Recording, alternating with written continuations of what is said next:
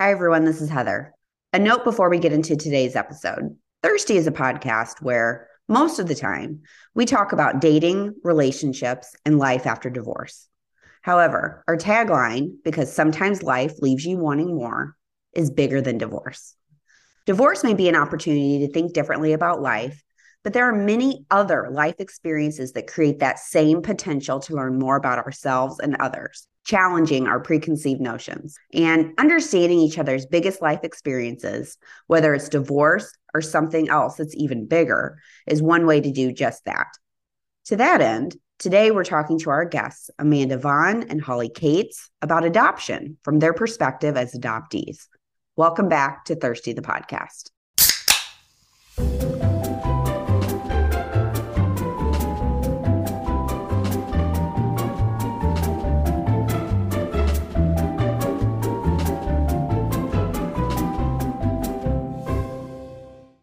Hi, everyone. We are so excited to have everybody here for today's episode of Thirsty the Podcast.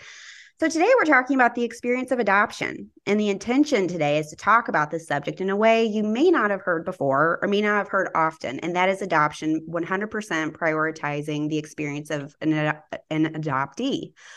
I think that's really important. And we think more people, it's important for people to understand more about the reality of adoption and what that really feels like and looks like better, and then on a more personal level. I am really excited because our two guests today are people that Laura and I know really well. And one of them is my very first best friend in life. So I'm very excited about this. I want to introduce Amanda Vaughn and Holly Cates. And then we're going to have each of them share a little bit more of their stories.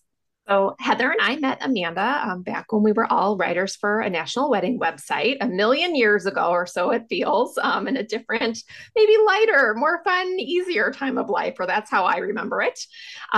We were all married then, no one had kids. It was fun and drinks and going out for dinners and all that good stuff. Amanda is a licensed psychotherapist. She practices in Rhode Island, is a mom to four great kiddos, and like Heather, is an avid Peloton user. And then Holly is actually one of my very first childhood best friends. I've been so excited about this recording, to be honest, because I'm so excited, Holly, to have you on. We met when we were probably 8 or 9 years old. I think we figured out we used to go to the park. We played at each other's houses, all those things you do with your childhood bestie. And our moms are very good friends. And the reason that we connected is kind of funny. I don't think I've talked about this much on the podcast. I'm one of 22 kids, mix of adoption. My mom was pregnant and also had kids. And Holly had a very similar family. And she's the only person I have ever met who had such a similar experience. Her family was also very large and built in much the same way. Our moms were best friends, over 20 kids in each of our families. And so you can imagine how exciting that is to make a friend who understands all of that. We had the most epic sleepovers in the land with our sister Julie and Lindsay. And that was one of my favorite parts of my childhood, to be honest. I'm going to tear up a little bit because it meant a lot to me. I love Holly. Anyway, Holly lives in Texas, and she is a supervisor across 3 school districts for a regional day school program for deaf and hard of hearing students. She is married with 3 beautiful children that are just so cute. She volunteers, she serves as a board member, and she is chair for a variety of nonprofits in her area. So firstly, why don't we start off? I would love to hear from you all a little bit about your story. Holly, can you tell us a little bit more about your experience with adoption? I was adopted from Korea, so I was an international adoption.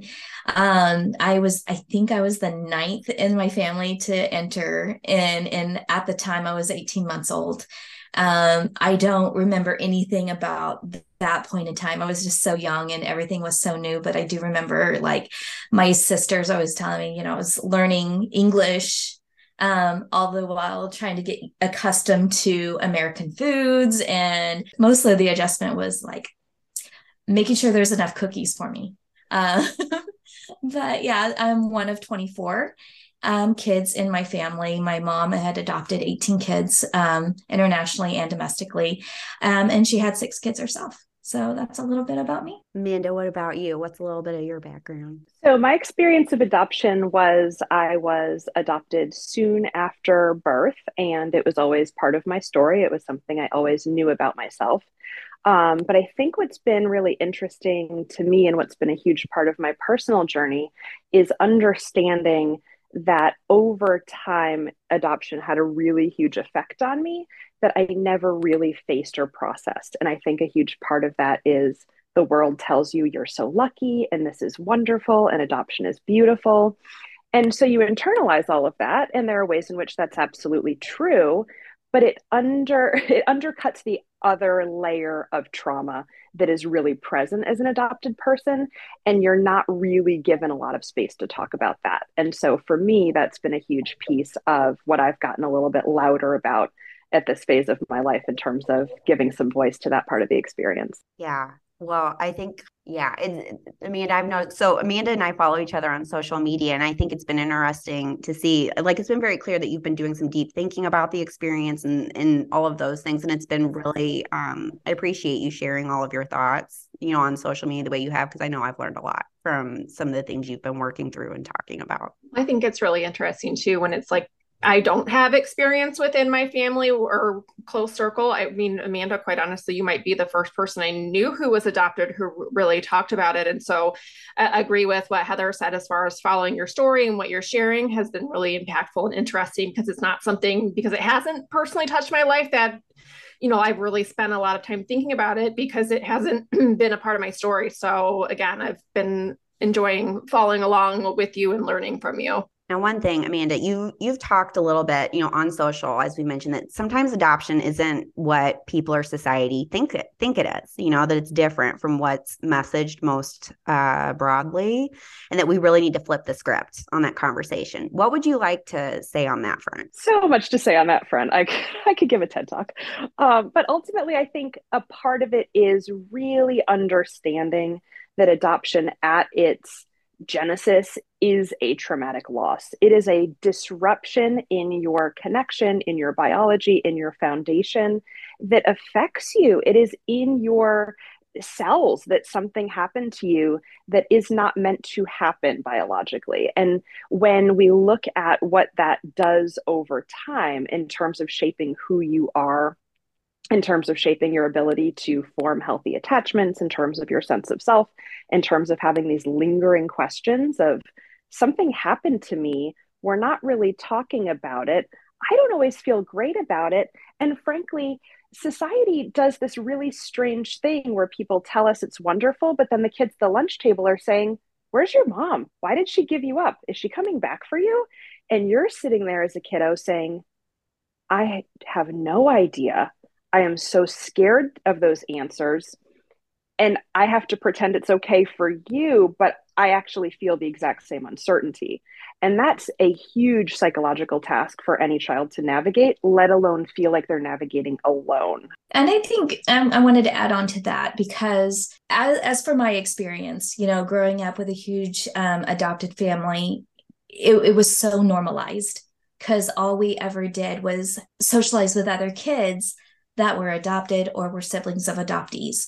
And so it really didn't become an issue for me. I mean, I see where the trauma came from, and I'm starting to slowly recognize that as an adult, because we didn't get the weird questions all the time, because everyone had that same experience, or familiar with that experience. But now that I've become a mom, and it's kind of like I went through that journey of trying to locate birth family, try and go through Korean records. I don't speak Korean. I don't read Korean. So I was always left to the mercy of whoever could translate at the orphanage. And so communication was very, very slow. And when I finally did find something, it was one sheet of paper. And it was already a sheet of paper I already owned. And I was like, that's so devastating.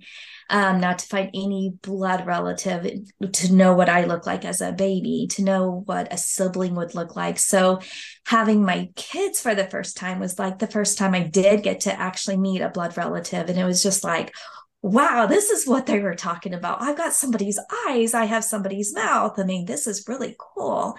But then having to answer questions for them, the questions I never really had to think about or had to answer. And it was like difficult, like, where's your real mom? I go, well, my real mom is, she's in heaven.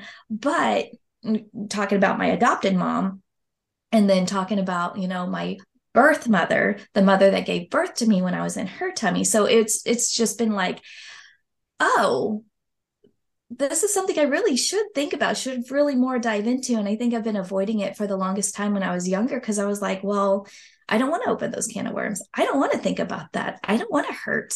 I don't want to get my feelings hurt, you know? So that's kind of where my journey was, as far as like expressing that and being so sheltered as a kid and not having to work around that, you know? I think it's interesting. Both of y'all have mentioned, I know I've experienced this in different things. Like I see my childhood differently as an adult. And it was when I had kids, I was like, oh, and like certain things that happened as a kid, I see it differently now. I think it's interesting. Both of y'all mentioned that you've processed this experience or uncovered things in a much different way as an adult.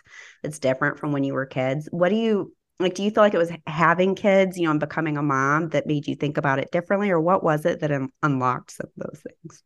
That unlocked some of those things?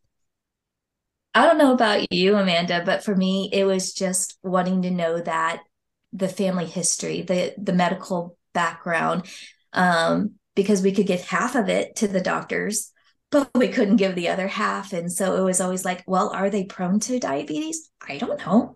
Are we prone to cancer? I don't know. So I think it's just the unknown of that and wanting my kids to be safe, but also having that, you know, little kid Holly wanting to be safe too. So I don't know. I mean, what about you, Amanda? I totally agree. I think having your own children, having your own biological connections is a game changer. But I think when I go back to that younger version of myself, the reality for adoptees, most of them, especially 0 to 3, you don't have any other experience. You have no pre trauma self, right? This is a nonverbal thing that happened to you. And so I went 0 to 40 saying, this is what life feels like. This is what it is to live in my body. And all of a sudden, and I can tell the story of kind of what shifted fundamentally, but it was, oh, wait, maybe this is about adoption. And I don't have an anxiety disorder, and I don't have a migraine disorder, and I don't have acid reflux. My body has not acknowledged a trauma. And granted, this is a psychotherapist coming out in me, but there was so much emotional stuff that I just shoved away because I didn't realize that's what it was coming from. I just thought this was how you live. And so then connecting those dots was just like watershed moment of my life. And, you know, as an aside, or maybe this is kind of the crux of the story, I've never felt better. I have never felt more authentic. I have never felt more genuine in who I am. I have never had better conversations in my life because it just makes sense that this affected me really deeply. That's incredible. You're making me think of the book, The Body Keeps the Score, you know, where sometimes you, and it's not, you know, it's not everyone, you know, and Holly, I don't know if you would agree with this or if you had a different experience where those traumatic things that happen in our life does go into our body, sometimes in a way that our brain doesn't even recognize, and it comes out as certain things. And I think, I don't know, I think what you just said is really fascinating. Sometimes your body is trying to tell you things that you're not ready to hear or see cognitively.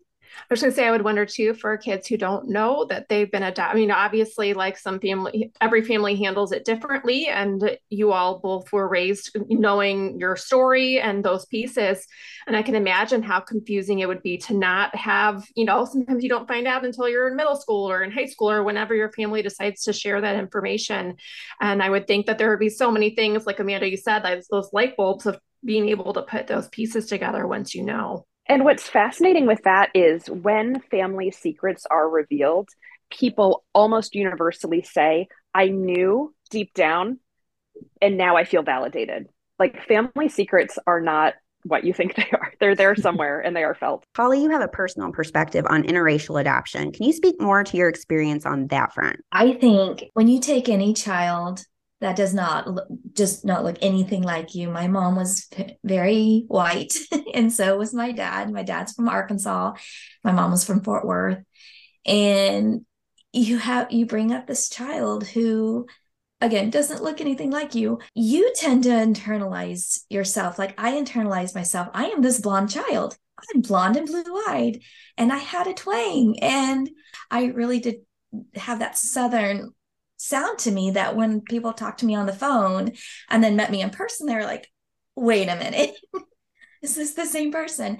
But you kind of lose that identity in a way. You don't know who you are. And so by the time you get into college and you realize, people point out, hey, you sound like you're from the country. Like, well, my parents are, my brothers and sisters are, so I guess I am too. And just not wanting to look at myself in the mirror a whole lot. Just as a teenager going, ugh, this is not who I think I am. I'm this blonde girl. Where is this blonde girl I'm looking at? And so I think it really does kind of mess with that sense of who you are. And you don't really find that until, I guess, after college, when you realize, hey, I'm okay the way I am. And so I think it just took a while for me to realize that, to embrace, and I'm still trying to embrace that Korean part of me, because I want my children to be proud of, because they're half white and half Korean as well. And I want them to be proud of the Korean side. And that has to start with me. And I have to be like, hey, this is great. This is a beautiful culture. I'll learn some more about this culture and I'm going to teach it to you. So I think the pride of who you are just kind of gets muddled in with who you think you're supposed to be because of the people that are surrounded by you. So I think to any parent who is doing international adoptions, who are adopting from Asia, and our white couples or Black couples, just knowing that, hey, just reiterate to that child that they are beautiful. That culture is very beautiful. Here's some of that culture. And maybe shove it down their throat a little bit, because my mom tried. That poor woman tried. We went to Korean churches, we went to Korean functions, but I was just like, nope, I don't understand any of it. I don't know what they're saying, so I'm not going to be a part of that. And I kind of regret that attitude that I had, because now I just feel like I don't really have a lot to give to my kids. Holly, does it feel like any part of you worried that that would be a betrayal to your adoptive Oh, parents? yes. Oh, definitely. I did not want to disappoint my mom and dad. And I definitely did not want to disappoint my siblings either. They were my lifeline. And so that was a huge part of it too, was like, if I said I was Korean, then I'm not like them and I don't want to be different from them.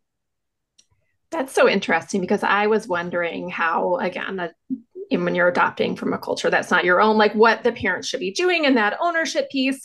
And it's so interesting that your parents were working to do all of those things. But again, it's your experience, which I think that this whole conversation, it's your experience and how you're interpreting things and being able to understand how to own those things. Like, that's really hard for a small child to understand those two different worlds and dynamics and all of that happening.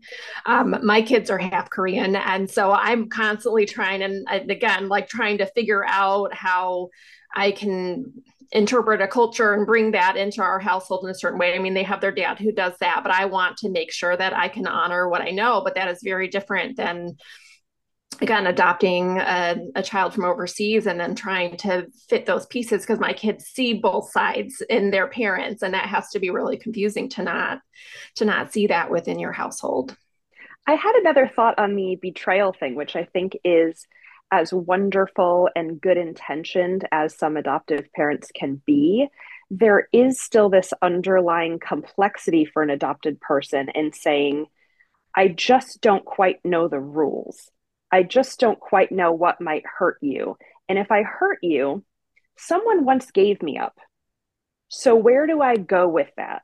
Right. And so even if you say the right things, it's not that I don't trust you because you're a bad person. I just don't know how to really trust anyone, right. I don't know how to trust the boundary of a relationship. And so I think that's a piece where there's so much education, there's so much conversation that has to be had with adoptees and adoptive parents about the things that a kid, right, when we look back, an 8-year-old can't articulate that I'm worried I'm betraying you.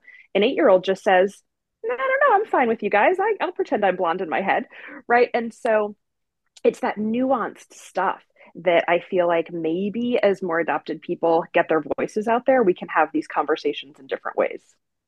Well, and everything y'all are describing, like, I just think about how much that is like for an adult, but then you think about little kids are holding all of this in their bodies, and trying to navigate all those things. Is there anything you would say to parents and families out there that maybe, because you only know what you know, and a lot of times people are adopting for the very first time and they don't know what they're doing either, really? Is there any kind of advice or guidance you would give to, parents on the parenting side of how they could support a little kid? Because, like, part of me wonders if they even are cognizant of all these thoughts and feelings that, that you might be having as a small child. Is there any kind of guidance you would want to give that maybe they could support that child better?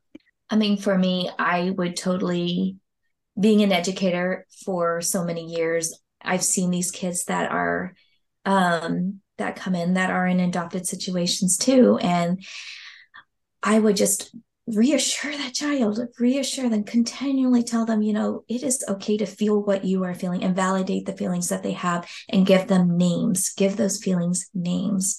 And I think that would have helped me too, because I do find, and again, all of this happened like after I was an adult, and it took me how many years, 40 years, 35 years to realize, the trust issues. I have really bad trust issues. And it wasn't because my mom was a bad person or my dad was a bad person. They were wonderful people.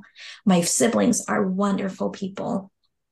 But I think it's just that early on, I went from, a birth mother to a foster family or foster, I don't know what they call it in the Korean systems, but I was with them for a little while, and then I was with somebody else for a little while, and then I came to my family. So I was bouncing around at least 4 times before I even came to America. And so I think with that, you do end up with trust issues, because as a little baby, you're like, what is going on? Where is my stable person? And so give those names, give those emotions a name, and then validate those feelings. I think is really the most important. Holly, I'm totally with you on having these harder, real, vulnerable conversations. And I think for, just for opening up the conversation that adoption is not a cure for infertility. Adoption is a very, very different decision in parenting.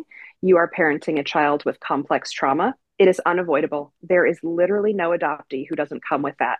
They may not see it, they may not know it, they may have, kind of processed the cultural and societal narrative that they're really lucky, but it is there.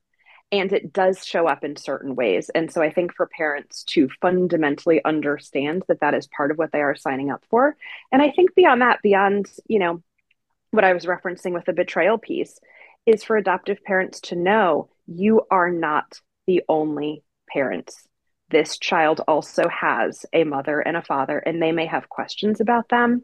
They may want to meet them. They may want to know them, and they deserve that. That is important to them. That is important to their formation of an identity. That is important to their sense of self. And that is not a betrayal to you. Yeah, no, that's great. And I love what you said. You put words to something that has always rubbed me the wrong way about the connection of adoption to infertility. Like they're not correlated. They're actually not correlated. But I think a lot of people do that. So I appreciate you raising that, because I think that is a really important thing to say. Now, Holly, you grew up in a very large family. Very Yes. large. I think you're the only family that beats mine that I am personally aware of, and a wide range of disabilities. Can you talk about, so you had a lot of siblings that were also had gone through an adoption experience. What was that experience overall like for you? So in the 80s, I'm aging myself. When adoptions were occurring, I don't think a lot of parents were well aware of the trauma that comes with a child. They see it as a behavior issue. And so being one of the older ones in my family, I just chalked it up to, oh, they have behavior issues. So when they first came into our homes and they were acting out and they were doing all sorts of different things that you're like, this is not normal behavior, but hey, this is the 12th time we've done this, so let's get to it.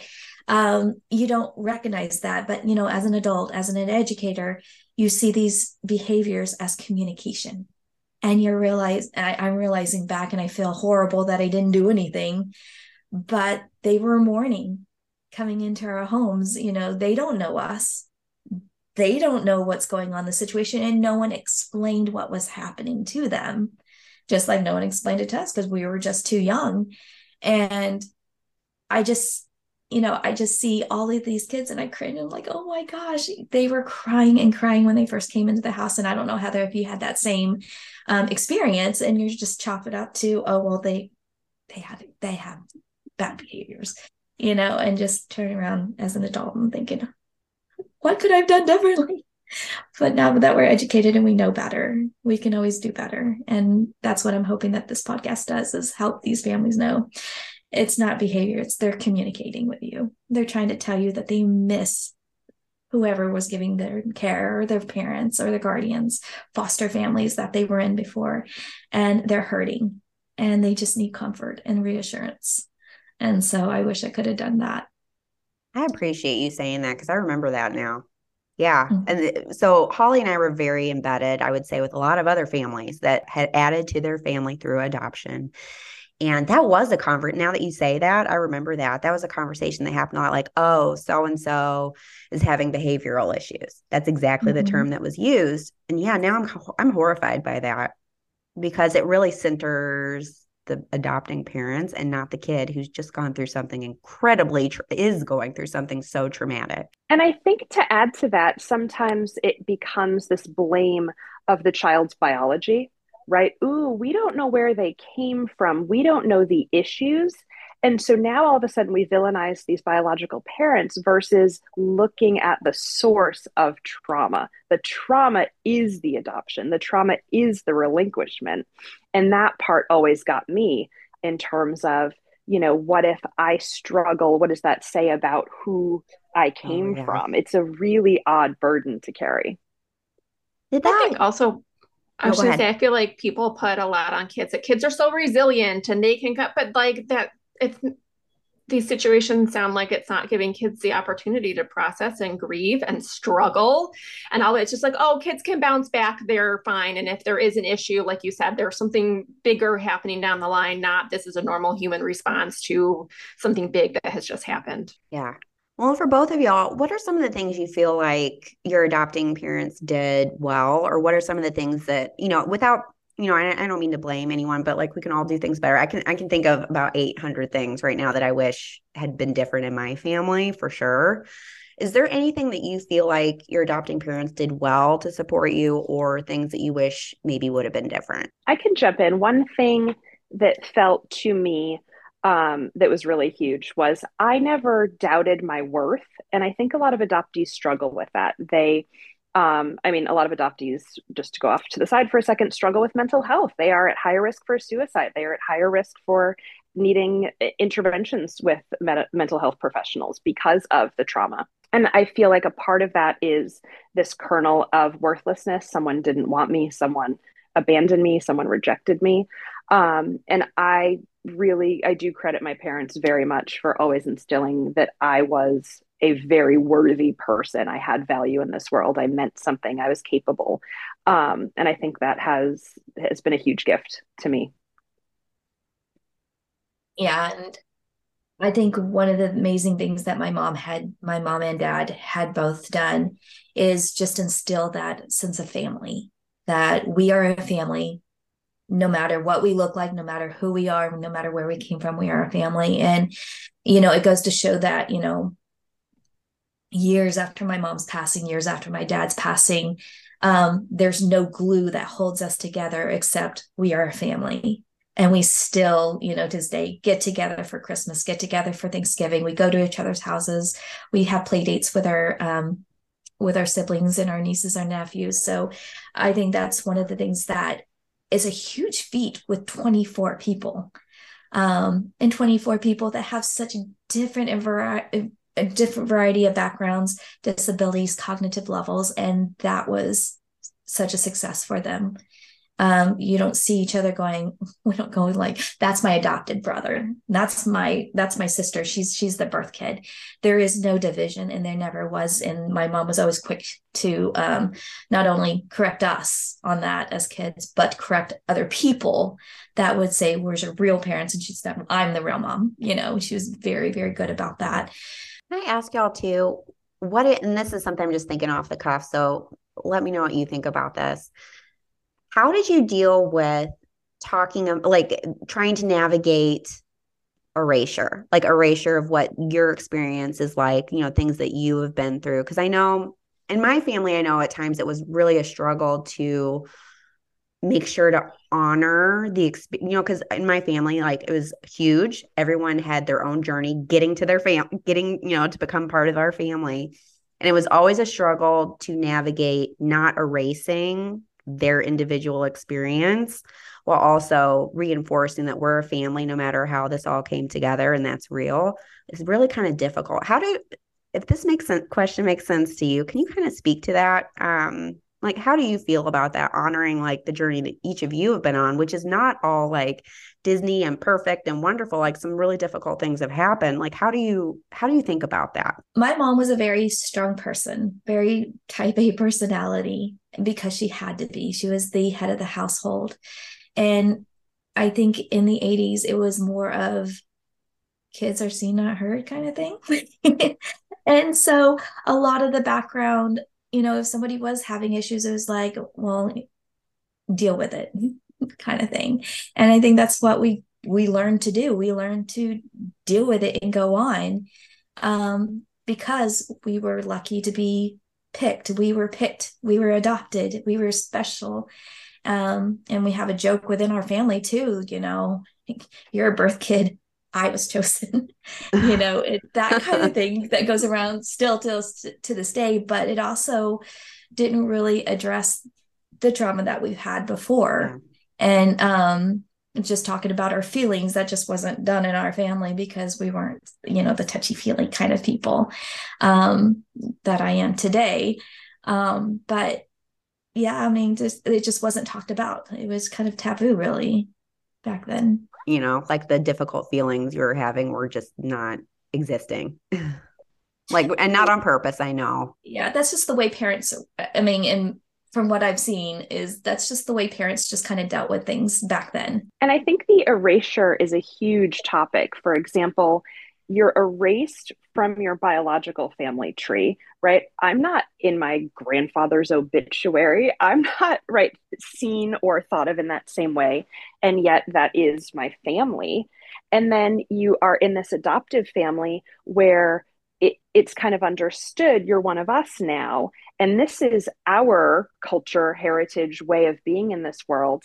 And certainly you have these experiences where you say, I don't look like you. My temperament's really different than yours. Where do I get these certain features that make me me? And so you feel like there's also this erasure of where you came from or why you are who you are. And I think that is unbelievably cognitively complicated. It's a really huge task for any child to try to reckon with. But it happens at so many levels. I think is my point, that, it shows up in all these different places. Just from listening to y'all, like I just keep going back to all of these things being experienced by very small children, and that just sounds like so much. And then thinking about how maybe a lot of the understanding doesn't come until you're an adult. I guess that's the way life works a lot of times when big stuff happens to us when we're little kids. Like we ask, like Laura, you were talking about little kids are resilient, and people say that. And I always like want to respond with, but are they? I don't know if that's true. Like, what does that mean? Like I think most people have at least one or two big traumatic events or big things that happened to them as a kid. I know for me, I didn't understand any of it until maybe the last 5 years of my life. So I don't know if them being resilient, like, I don't know what that means. Like, what is that? You carry it into adulthood until you're old enough to process it. Is that what that means? Yes and no. I think as we hopefully get better at having these conversations, we're able to say to younger kids, your adoption is a huge part of your story. It is a really big thing that happened to you, and you're going to need to talk about it. And people are going to ask you questions. People are going to say things that make you feel really uncomfortable and feel different. And it is something that has and will affect you. And if we set that stage, if we set that expectation, just like if a kid had a medical condition, we would have to talk about it and manage it. This is the same in many ways, right? It is a part of their life that will have to be discussed and managed. And does that mean you talk to a therapist? Does that mean you confide in someone you really trust? Does that mean you ask hard questions to people in your life? It's absolutely something that hopefully we can create, right, a different experience for these younger kiddos who don't have the words and understanding to process it. Awesome thing about having Amanda here is she can explain the why behind so many things we're asking. We're like, why is it like that? And Amanda's like, let me tell you, because I know. Because she does. Like, that's, I don't know. I love it, Amanda, that you, because of your skill set as a psychotherapist, you can explain a lot of this to a degree that, like, there's so many things I'm like, well, why is it like this? And I think once you have an understanding of the way our brains work, the way we process the things that happen in our life, that kind of helps you work through it, or it does help you work through it, which obviously you know, because that is your career. For all of y'all, what do you wish more people understood about adoption? I think Amanda's already said it already. It is not a cure to create a family. This is something that needs to be really taken into consideration of what is this going to do with your child? What can you do to support that child? And yeah, I think too many times it's just one of those dismissed, yeah, well, if I can't have kids, I'm just going to adopt. And not realizing what's going into it and what happens to these kids once they're in these families. I think the one thing that has really, I mean, just looking back as an adoptee, having that support group was vital to me. I didn't realize it now. And I didn't realize it as a child, but knowing that there were other kids in the same situation. I mean, with Heather, I just remember, like, you know what it's like when and you're like, yeah, now, or, oh, we're adopting another one. You're like, yeah, no. And not that was a bad thing or a good thing. It's just like, oh, here we go again.